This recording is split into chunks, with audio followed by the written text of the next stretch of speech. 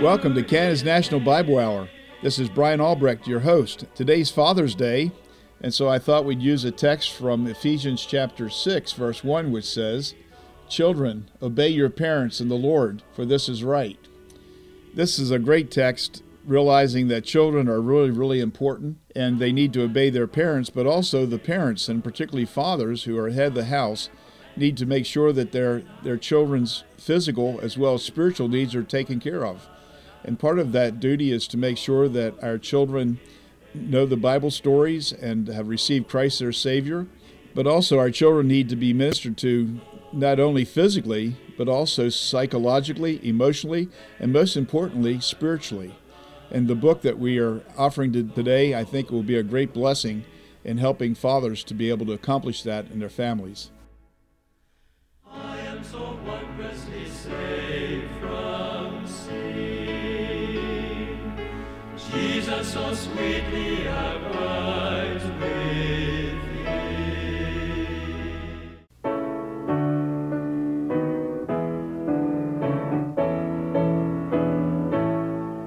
Immortal, invisible, God only wise, in light inaccessible, hid from our eyes, most blessed, most glorious, the Ancient of Days, almighty, victorious, thy great name we praise.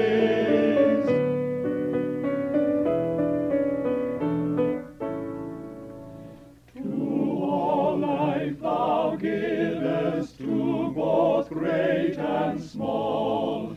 In all life thou livest, the true life of all. We blossom and flourish as leaves on the tree, and wither and perish, but not changeth thee. Unresting, unhasting, and silent as night, nor wanting, nor wasting, thou rulest in might. Thy justice like mountains, thy soaring above, thy clouds which are mountains of goodness and love.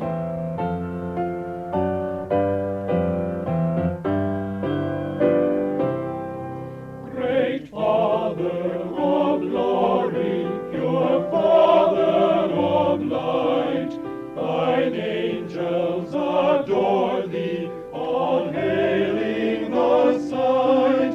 Oh, praise we would render, oh, help us to see. 'Tis only the splendor of light guideth thee.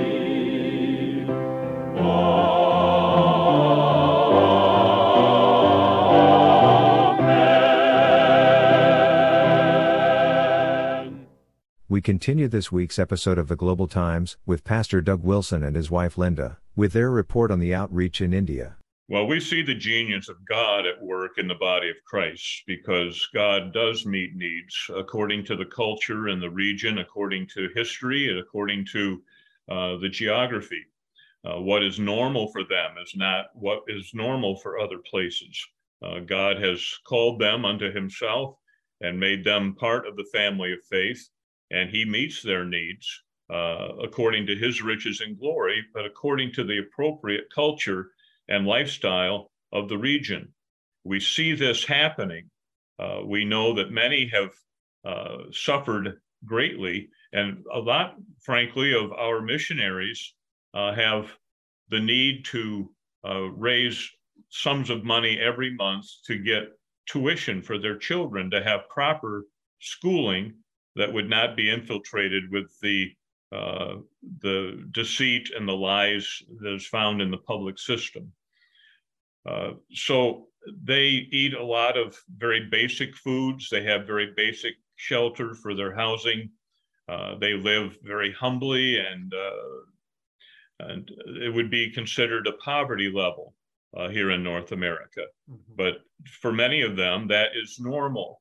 In the world's largest democracy, that is a contrast between the haves and the have-nots. It's quite clear there that there are people that are benefiting from some of the economic upturn, some of the modernization, and even some of the things that are being done by the militant Hindus are actually benefiting those in the country financially. The problem is that we many times take a North American approach to an Indian church.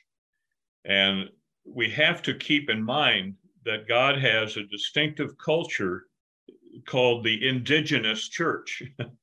And that's what needs to be promoted. We cannot be exporting North American Christianity into India or any of our other countries. We have many opportunities to see how that is not the best way forward. And they deal with things in sharing and community among themselves, families, church families that help one another. During COVID, there was a lot of sharing of resources to try to get people medical treatment. Many died. Many of our churches experienced tragic losses of our pastors. And had it not been for our Timothy program, many of them would have had ones with no training whatsoever among their lay people. And so we thank God for that these things that they deal with economically, socially, financially, as far as material resources and so forth, they many times find ways of meeting needs outside of actual use of money. They will barter, for instance, to find a way of getting things taken care of, either repairs being done or building materials or food or shelter or transportation. They will trade with others on a barter system in order to meet those needs.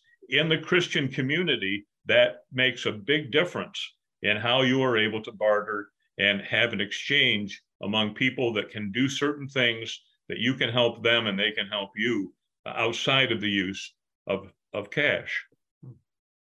Interesting. I was thinking that it could almost be a foreshadowing of something we could see in other parts of the world.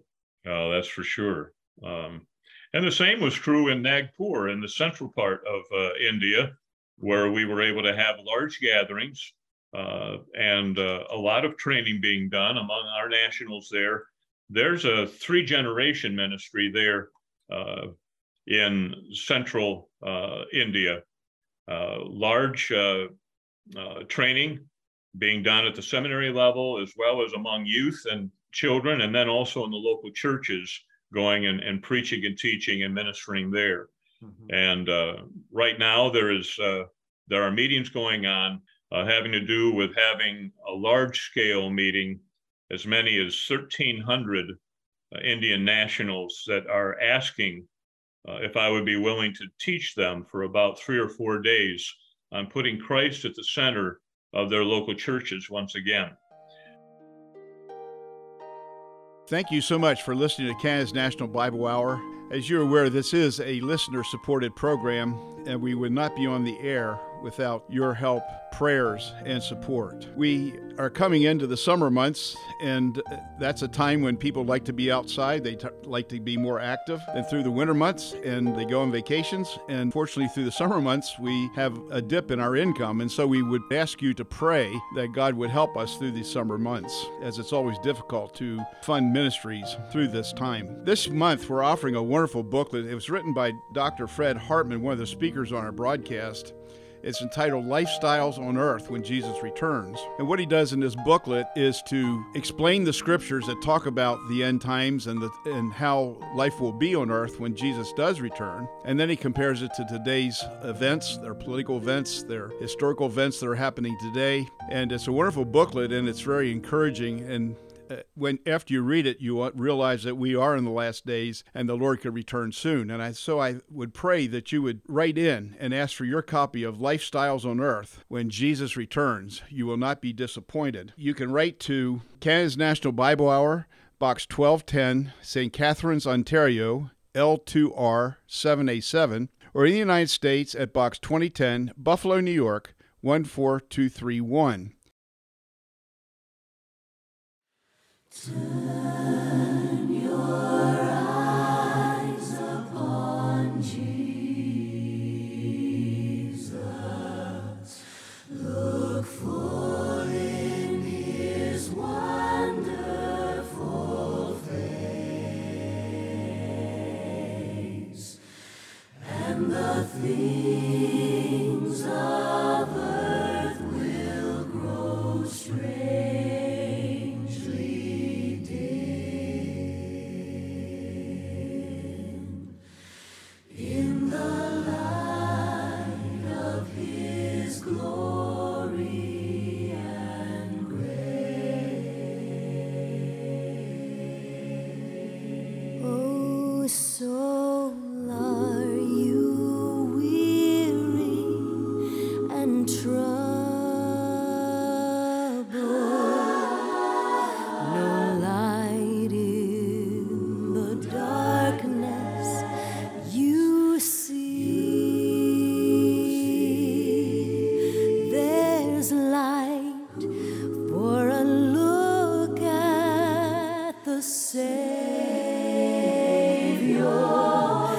and life more abundant and free.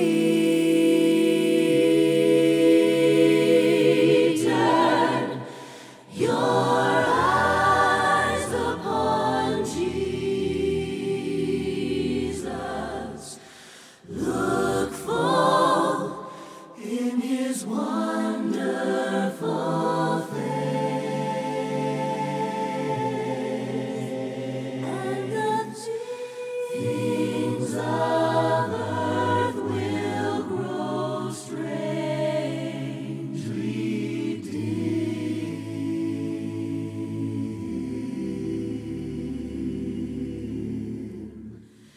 in the light of his glory and grace.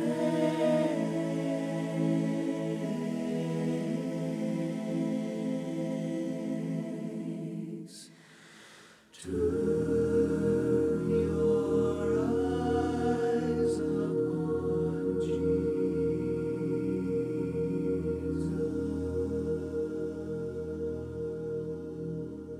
Today's message is from Reverend George Francisco and is entitled Moses, a Great Man of God. I know that you'll enjoy this message from God's Word. Printed copies are available upon request. Today I would like to bring special greetings to every father, grandfather, and great-grandfather on this special Father's Day. May you be blessed and encouraged not only by your family, but by God's presence and especially His Word. The topic I've selected for today is Moses, a great man of God. Israel had many great and outstanding men of God down through history. Hebrews chapter 11 gives the names of some of them, and I finally selected Moses as the one for our study today. I should say first of all that if there ever was a day when the church and the world needed great men of God, and great women of God for that matter, it is today.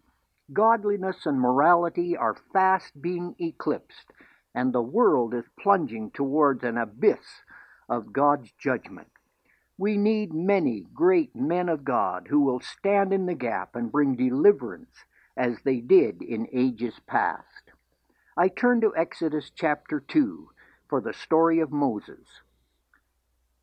Israel at that time was in hard bondage in Egypt. The Pharaoh had just decreed that all male children be cast to their death in the river Nile. Then we read in Exodus chapter 2 verse 1, "There went a man of the house of Levi and took to wife a daughter of Levi, and the woman conceived and bare a son.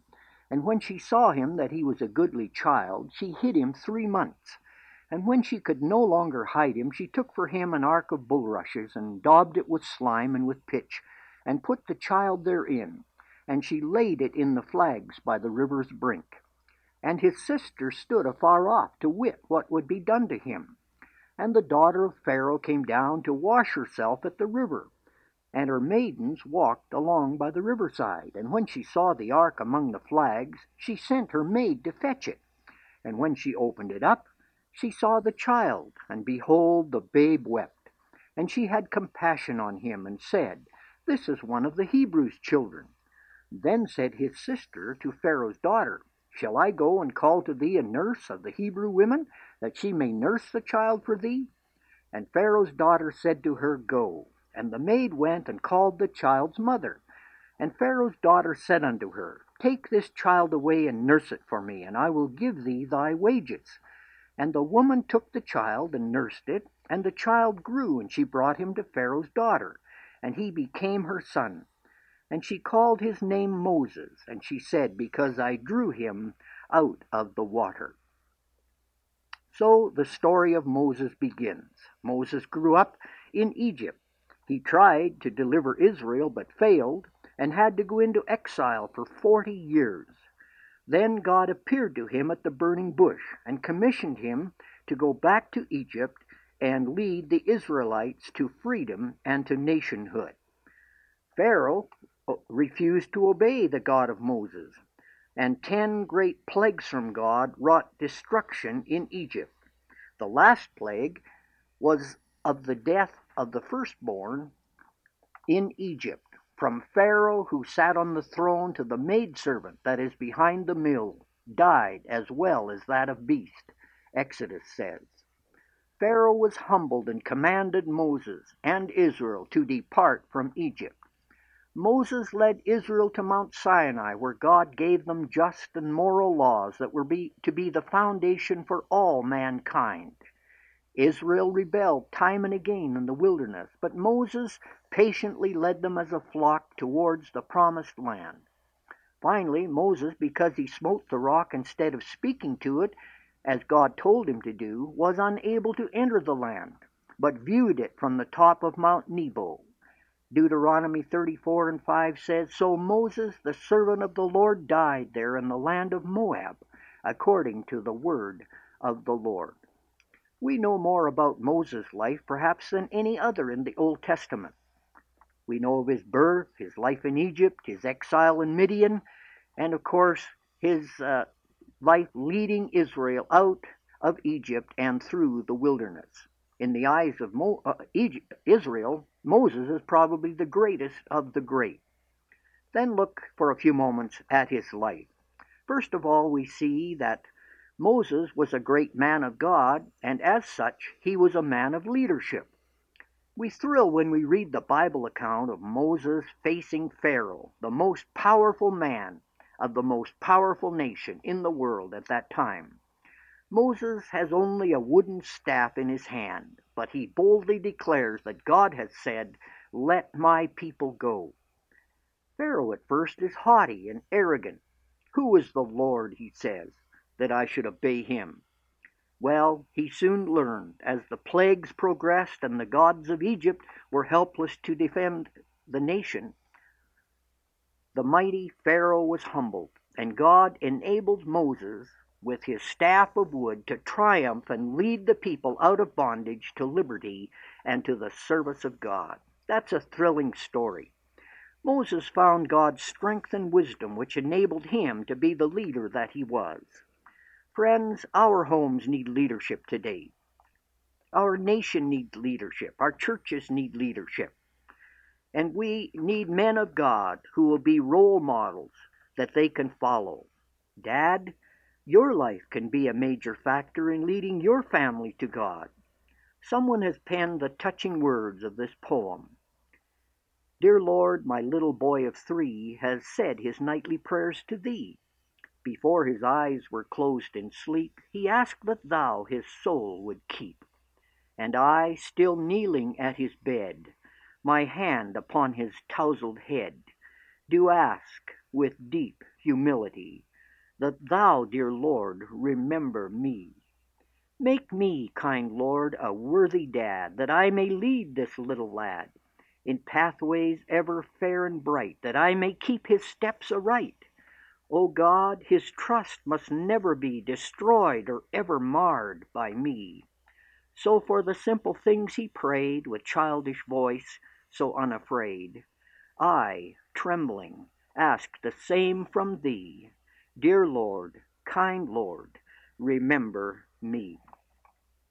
Men, if we are ever to be the leaders our homes and our churches need, we will have to come to God as Moses did, find the forgiveness for our sins, and then through reading God's Word and trusting God, we will find the strength and the courage to follow the Lord and encourage others to do so as well. Then, as a great man of God, Moses developed a great relationship with God. One of the most powerful and inspiring things from Moses' life is his intimate relationship to God. God spoke to him in a special way. God revealed himself to Moses in ways not said of any other man. When Moses came down from the mountaintop with God's law, his face shone with the glory of God, and the people could not look upon him until he put a veil over his face. God himself paid tribute, saying of Moses in Numbers 12, verse 6, "If there be a prophet among you, I, the Lord, will make myself known to him in a vision, and will speak to him in a dream. My servant Moses is not so. With him I will speak mouth to mouth." And Deuteronomy 34 and 10 says, "And there arose not a prophet since in Israel like unto Moses, whom the Lord knew face to face." What a change took place in Moses. At the burning bush, as a man of 80 years of age, he had accepted the fact that he would be nothing. The dream of delivering Israel had long since died.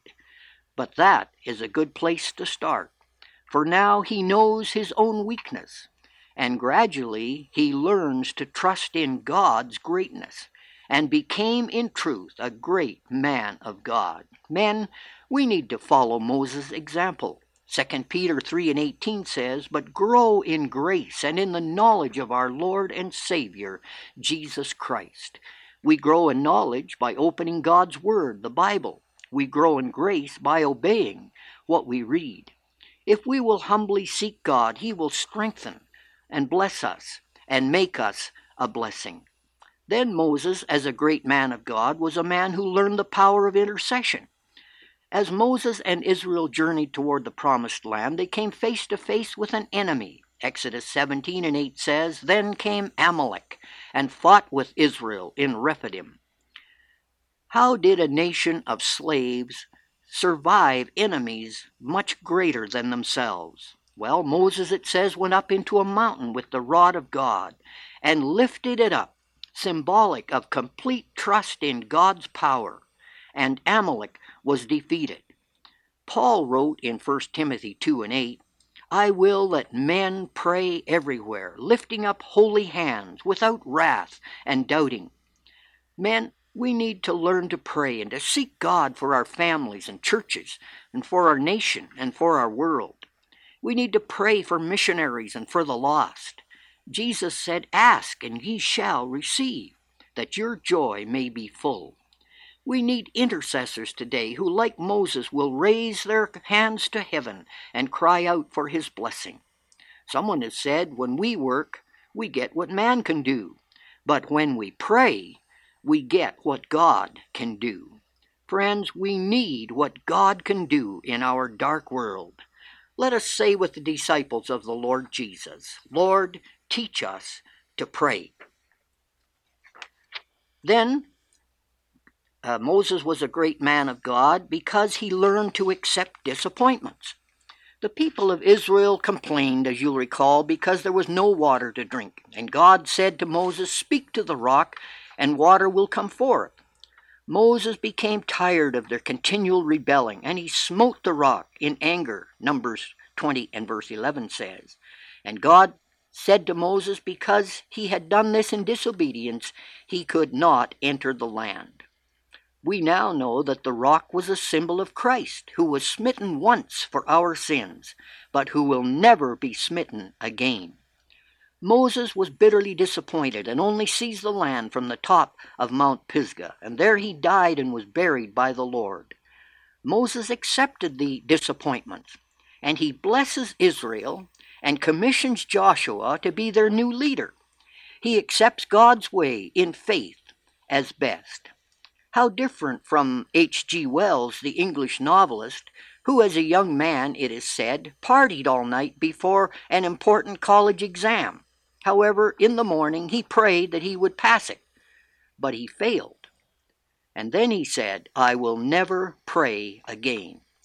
And if he didn't, then he would be lost forever, for Scripture says, "Whosoever shall call upon the name of the Lord shall be saved." We need to accept life disappointments by faith, believing with the Apostle Paul that all things can work together for good to them that love God, to them who are the called according to his purpose, Romans 8:28. Many a life has been blasted and ruined because of some great disappointment that brought bitterness instead of submission to God. It's interesting to note that when Jesus went up into the Mount of Transfiguration, Matthew 17 says, "And his face did shine as the sun, and his raiment was white as the light. And behold, there appeared unto them Moses and Elijah talking with him." And Luke 9 says, "They spake of his decease, which he should accomplish at Jerusalem."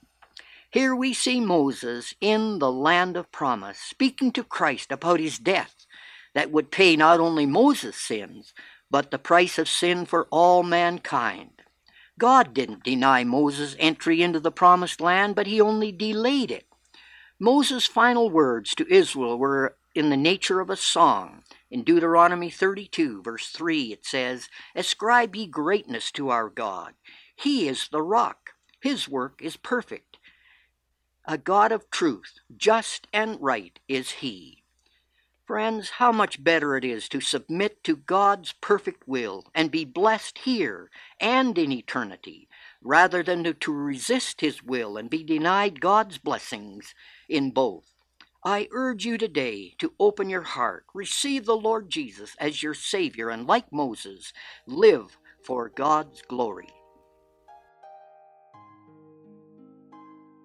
I trust the message that you just heard will be a great blessing to you throughout this next week. It's Canada's National Bible Hour's heart that those who listen to us could grow in their faith, that some of the scriptures that are shared meaningful to you as you meditate upon what was just spoken to you. And we pray for those who may not know Jesus Christ personally. And so we share the gospel here at the end because we think it's really important. The Bible says it's by grace you're saved through faith. It's not of yourselves, lest any man should boast. The gospel is simply this, that you are a sinner. All of us have sinned and come short of the glory of God. We understand that the wages or the payment for our sin is death. That's spiritual death. That's separation from God. That's eternity in a place called hell. But the gift of God, the thing that Jesus Christ did, the thing that God the Father did for us, is he sent his only begotten Son, that whosoever believes in him, have your faith in him, will not perish, but have everlasting life. And so we're asking you, if you've never received Jesus Christ personally into your life, to ask him to come in. And if you're sincere and if you're repenting of your sins, you're confessing your sins to God, you will be saved. Believe on the Lord Jesus Christ and you will be saved. That's the verse that brought me to Jesus Christ, and I've served him now for some 65 years. Remember to write in to get your copy of Lifestyles on Earth When Jesus Returns. This is by Dr. Fred Hartman, and I highly recommend this to encourage you that the Lord is coming soon. Please write to Canada's National Bible Hour, Box 1210, St. Catharines, Ontario, L2R 7A7, or in the United States at Box 2010, Buffalo, New York 14231. You can also get past broadcasts on our mission website. That's www.missiongo. I trust that you'll continue to listen to our internet radio. You can get us at MGO Radio. You can listen to us 24/7. We have good messages on there. We have good Christian music on there, and it'll be a real blessing to your heart and to your soul as you listen to that each day. I trust that the Lord will continue to bless you and watch over you this next week. Please pray for us, and we ask that you would continue to ask the Lord to help us to continue this broadcast on the air. May the Lord bless you and keep you in a mighty way.